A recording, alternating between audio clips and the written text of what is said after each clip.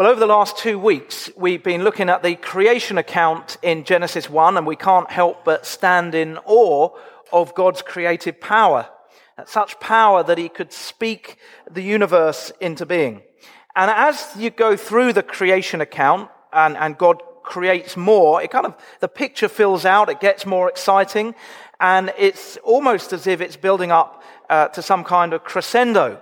And in a sense it is, but perhaps not the kind that we might expect. I wonder, does it strike you as odd that the culmination of God's incredible act of creation is rest? Day 7 comes at the beginning of chapter 2, but there were no chapters and verses in the original Hebrew. It just ran on as one continuous story. The crescendo at the end of creation week is rest.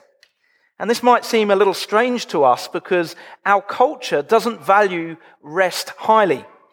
Leisure activities, yes, we like those, but rest, in the truest sense of the word, not so much. The word Sabbath derives from the word stop. And so the Sabbath is literally the stopping day. That doesn't sound very exciting to us. That doesn't sound like much of a finale. God stopped work. What do we even mean by that? God stopped work. Well, that certainly doesn't affirm deism. That's the belief that God created the cosmos and then stood back, as it were, and just let everything run on without God being involved in any way whatsoever. Deists believe that God only was involved in creation, and then after that he adopted a hands-off approach and doesn't get involved. That's what deists believe. Well, in John 5:17, Jesus says, "My Father is always at his work to this very day, and I too am working." No, this first Sabbath indicates that God's work of creation was complete. But there's more to it than that. Verse 2 says that God rested from all his work. And again, what does it mean to say that God rested? Does God get tired? Of course not. The prophet Isaiah wrote, "The Lord is the everlasting God, the creator of the ends of the earth. He will not grow tired or weary." So why did God rest? Well, when we look at the creation account, we see that every time God made something, it says God saw that it was good. Until we get to the end of day 6, God saw all that he had made, and it was very good. So it was good, it was good, it was good, it was good, it was good. It was very good. In other words, God was completely satisfied with his work of creation. That is what it means to be to rest, to be utterly satisfied with what has been done. Is that how we feel at the end of our working week? No, it isn't. Because we never really feel like we're on top of it. There's always something else to be done. Very often we're just relieved to have survived the week. Some people do rest towards the end of the working week, but it's not always because they're satisfied with what's been done. It's because they can't motivate themselves to do any more. I saw a photo of a man sat at his desk, and I assume it was Friday. He had a thought bubble above his head which read, "In just 1 hour from now, I'll only have 4 hours left until I have to work a mere 3 hours." Our attitude towards work and our understanding of rest is completely out of whack. God planned his work, he executed it, and then he stood back to admire and enjoy it. God rested. That is to say, he was utterly satisfied with what had been done. Now, last week we were looking at what it means to be made in God's image. Well, part of that, perhaps a significant part of that, is being able to rest in the truest sense of the word, rest in the way that God rested. But we don't seem able to do that because our culture is characterized by restlessness. We are always on the go, if not with work, then with leisure activities, until our leisure activities begin to feel like work. I read an article by the Jewish journalist Judith Shulevitz, and she writes for the New York Times. She said, "We pursue leisure options with an exemplary degree of professionalism and perfectionism." And it's true, and we impose this on our kids as well. We rush from activity to activity in an endless frenzy of striving, trying to help them to become competent and confident and well-rounded young people. And then there's the advances in technology that have made it possible for us to work anywhere. And so we work everywhere. And we've all got access to our work emails on our phone, and we can't resist the urge just to check them and to deal with them. Let's try and get ahead a bit, maybe before Monday. Workaholism is a disease which is all too prevalent in the Western world. Moreover, we're bombarded with a huge amount of information and stimulation. A person living in a village in the Middle Ages would probably receive less information in their life than we receive in the space of a week. And we've got to process, our brains have got to process all this information. There's always background noise, TV, radio, YouTube, something on in the background. I've been on many pastoral visits where I've had to politely ask someone to turn the TV off because it's just blaring in the background. No one watching it. It's like we don't know what to do with silence. Then there's social media, always increasing our levels of dissatisfaction and restlessness. We see what other people are doing, maybe the people we went to school with, and their lives look so exciting and wonderful, and our lives seem rather dull and mundane by comparison. Often the first thing we see in the morning and the last thing we see at night is the glow of that little screen, sucking us in and narrowing the horizons of our world. And then we wonder why we can't sleep. And because of all this activity, information, stimulation, striving, because of all this restlessness, we can no longer enjoy the small pleasures of life. Because of all this, we are restless. We find that we get bored very quickly and easily. We want to keep moving on to the next thing, the next job, the next project, the next relationship, the next holiday. God isn't like that. God isn't restless. God enjoys and savors creation. He never gets bored. God rests. In his wonderful book, Orthodoxy, the Catholic philosopher G.K. Chesterton wrote this: "The repetition in nature seems sometimes to be an excited repetition. The grass seemed signaling to me with all its fingers at once. The crowded stars seemed bent on being understood. The recurrences of the universe rose to the maddening rhythm of an incantation, and I began to see an idea."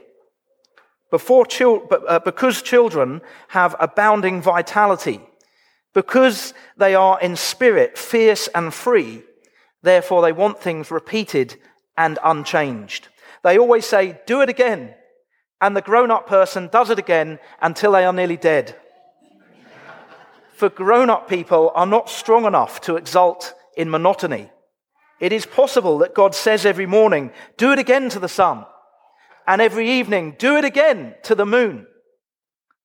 It may be that he has the eternal appetite of infancy, for we have sinned and grown old, and our Father is younger than we. So God is not restless. God delights in the rhythm of creation. God rests in the truest sense of the word. Our culture, of which we are a part, is anything but restful. The Sabbath, the idea of taking a day of rest, is seen as monotonous and wasteful. There are so many more things that we can think of that we'd like to be doing, and we want to be free to enjoy those things. We want to be free. Interestingly, the Sabbath only became a thing for Israel after the Exodus. After Israel were freed from slavery in Egypt, it is only then that they're not only able to enjoy the Sabbath, but they're commanded to do so. Even slaves and animals were to rest on the Sabbath. And so working 7 days a week becomes the worst form of slavery. No one in Israel was expected to do it. We ought to rest, but we don't know how. We seem to despise rest. We are restless. But why? Why are we so restless? Well, there are 3 questions that we're all trying to answer. We may not realize it, but we are, and they have to do with identity, meaning, and purpose. Identity, who am I? Meaning, Why am I here? Purpose. What am I meant to do with my life? In addition to these questions, which are difficult enough on their own, we have a deep sense of there being something wrong with us, a nagging doubt that we don't quite measure up. And there is something wrong with us. It's called sin. We think and say and do things that we know are wrong. And because deep down we all know that we're sinful, we try and compensate for this. We try and justify ourselves and our existence. We try to validate ourselves. We want to affirm to ourselves and others that we're good people, that we make a valuable contribution to the world. We seek approval and we seek love. We want to know that we are worthy of being loved by ourselves and by others. And it is this constant striving that Tim Keller called the work beneath the work. If we are striving to prove our worth, then our work is never done because we are sinful.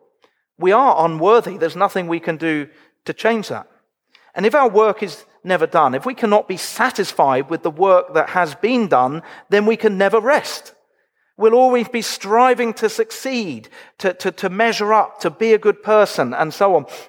Now, this could almost sound like a hopeless situation, but there is an antidote to our restlessness. The 4th century theologian Augustine of Hippo famously wrote, "You have made us for yourself, O Lord, and our heart is restless until it finds its rest in you." We will only ever find true rest in God. Jesus said, "Come to me, all you who are weary and burdened, and I will give you rest." The religious leaders were always accusing Jesus of breaking the Sabbath. In Matthew 12, we heard how the Pharisees saw Jesus' disciples picking heads of grain and eating them on the Sabbath, and they were outraged. They said to Jesus, look what your disciples are doing. This is unlawful. And Jesus replied, "The Son of Man is Lord of the Sabbath." In other words, the Old Testament Sabbath laws point forward to Jesus, point forward to the one who can give us true rest, true freedom, true peace, true contentment, true joy. Because those who are in Christ do not have to strive to be good enough. We know that we're not good enough, but Jesus loves us and is willing to forgive us all the same. Jesus took our sins upon himself so that if we put our faith and our trust in him, God will look at us as being sinless, not because of what we do, but because of what Jesus has done for us. When Jesus was on the cross at the very last, he said, "It is finished." And with that, he bowed his head and gave up his spirit. It is finished. If God is done achieving your salvation, don't try to add anything to it. The work is done. And that means that we can find our rest in Christ Jesus. No more striving. Yes, we have to work hard. Yes, life can be demanding, draining even. But we can do away with the work beneath the work. We can do away with the endless and inexhaustible work of trying to prove ourselves, the work of trying to assure ourselves that we matter, that we're someone important. Jesus loves you and died for you. Of course you matter. Of course you're important. And for those of us who know Jesus, those 3 crucially important questions are answered. Who am I? I'm a son or a daughter of the living God. Why am I here? Because God loves me and wants to have a relationship with me. What am I meant to do with my life? Well, primarily, we're meant to reflect God's goodness and glory out into the world, and we're meant to reflect creation's praises back to God. So did Jesus abolish the Sabbath? We don't have to worry about it anymore. I've got Jesus, so I don't have to worry about the Sabbath. No, Jesus didn't abolish the Sabbath. He fulfilled it. And he revealed himself as the person whom the Sabbath is all about. The Sabbath principle in Genesis 2 abides. Verse 3 says, "Then God blessed the 7th day and made it holy." In the Old Testament, blessing something normally means to make it fruitful. So by blessing this day, God is designating it as a day that is to be particularly fruitful. Not in the sense of getting work done, but in the sense of being what we're called to be, being what we've been created to be. The Westminster Catechism famously states that the chief end of man or humanity is to glorify God and enjoy him forever. That's what the Sabbath is for. And nothing can be more fruitful than that. That is what we're meant to focus on this holy day, this day that's set apart, exalted, lifted up above the other days. This is not a day to do absolutely nothing. This is a day to do the very best of things. And what could have been better for the disciples to do on the Sabbath than to walk and eat with Jesus? What could have been better for Jesus to do on the Sabbath than to reveal God's heart by healing people, restoring them, loving them? If we don't apply the Sabbath principle to our lives, we'll be terribly impoverished. For a start, we'll be less accurate image bearers because God rested, but also we'll begin to forget that our true rest comes from Jesus.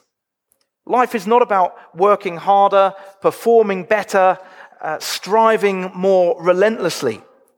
We need to take time to be utterly satisfied with the work that Jesus has completed on our behalf.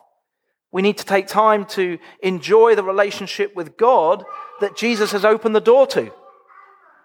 So when and how do we do that?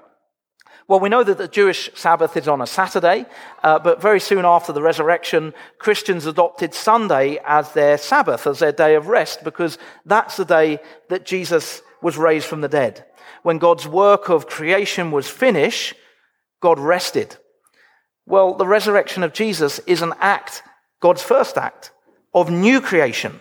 And that is when most Christians take their day of rest. But actually, we don't need to make hard and fast rules about this. In Romans 14, Paul addresses what he calls disputable matters, and he mentions the keeping of holy days. He says, one person considers one day more sacred than another considers every day alike. Each of them should be fully convinced in their own mind. Whoever regards one day as special does so to the Lord. Now, I don't think we can be 100% sure that Paul was talking about the Sabbath. There were other holy days. But in this case, what seems to be important is the motivation. Whoever regards one day as special does so to the Lord. So if a Christian keeps the Sabbath on a Saturday or a Sunday or any other day, that's okay, so long as they are motivated by a desire to honor God. Personally, I like the idea of the Sabbath being on a Sunday because that is Resurrection Day. It's the day that Jesus rose from the dead. That's why we have our service on a Sunday. But we don't need to get legalistic about this. So that's the when. What about the how? Well, going back to that article I mentioned by Judith Shulevitz, she wrote this. She said, most people mistakenly believe that all you have to do to stop working is not work. The inventors of the Sabbath understood that it was a much more complicated undertaking.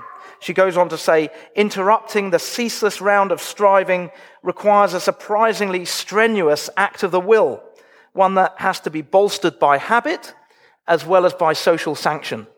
In other words, we have to be really intentional about this. We have to prioritize well. I expect you've seen the illustration where someone gets a large glass jar and they fill it with ping pong balls. And they say to their audience, is the jar full? And the audience say yes. And then they leave the ping pong balls in the jar and they get a load of small pebbles and they pour the pebbles into the jar and they fill the space around the ping pong balls. And they say again, is the jar full? And everyone says yes. And then they get some fine sand and they pour that into the jar and they fill the jar to the brim. Is the jar full? Yes. And the point is, if you reverse the process and put the sand in first, then you no longer have room for the ping pong balls. The really important things in our lives, our relationship with God, the Sabbath, family, these are the ping pong balls that need to go into the jar first. If we prioritize the trivial stuff over the important stuff, there'll be no room left for the important stuff. Now, the Sabbath isn't just about attending church, but I think coming together as the body of Christ is an important part of that. Of course, there are perfectly valid reasons why somebody may not be able to get to work. Shift work, caring for an elderly relative, illness, family holiday, those sorts of things. But I would suggest that if we are walking around IKEA or washing the car or doing an exercise class when the rest of the body is worshipping God together, then we may not have understood the importance and significance of Sabbath. And we will have failed to prioritize wisely and well. Sometimes keeping the Sabbath will involve sacrifice. A lady in this church told me, and this is definitely not possible for everyone, but she told me that she'd taken a reduction in pay in order that she wouldn't have to work on a Sunday. That's quite a sacrifice. Another example, when our kids get invited to birthday parties that are on a Sunday, we have to say no, because we want them to grow up with the understanding that the Sabbath is really important, and coming together with the rest of the church to worship God is an essential part of that. In the 1924 Olympic Games in Paris, a Scotsman by the name of Eric Liddell refused to run in the heats of his favourite event, the 100 metres, because they were being held on a Sunday. He ran instead in the 400-metre race, the heats, which were being held during the week. And there's been a film made about him. You've probably all heard about it. You may well have seen it. A film called Chariots of Fire, quite an old film now. But it's an incredible story, remarkable story, not least of all because Eric Liddell went on to win the Olympic gold medal in the 1924 400-metre Olympic final. I think it's often the case that when we honour God with our time and our resources and our money, when we honour God, God honours us. We live in a world that is full of demands, distractions, and temptations. But if we are to keep the Sabbath holy, we must learn to say no. But in so doing, we have a day that is fruitful in the best sense of the word, a day that is honouring to God, when we are built up, encouraged, and strengthened in our faith. Taking the Sabbath seriously will bring balance back to our lives. But it's not just about being together as a church. We can be here for an hour and a half for the service, but then the rest of the day could still be an absolute frenzy of activity. If that's happening, then it may be that we're not getting as much benefit out of the Sabbath as we could do. But don't hear me wrong, I don't want to be too prescriptive. Yes, I think worshipping together, having fellowship, family time, these are all important Sabbath day activities. But I'm not trying to tell you how to spend the rest of the day. That'll vary. If you spend your whole week chained to a desk, then getting out for a walk and taking some exercise on the Sabbath might be a really valuable use of your time.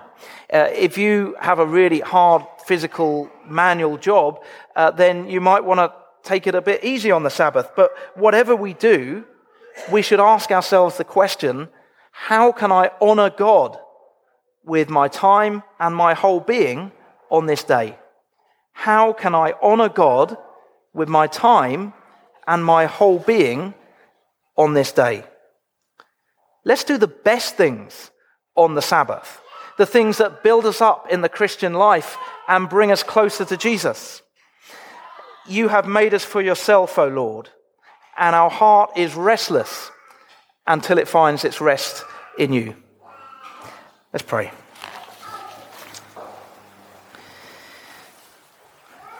Heavenly Father, we know, all of us know, that there are times when our lives are not balanced in the way that they should be.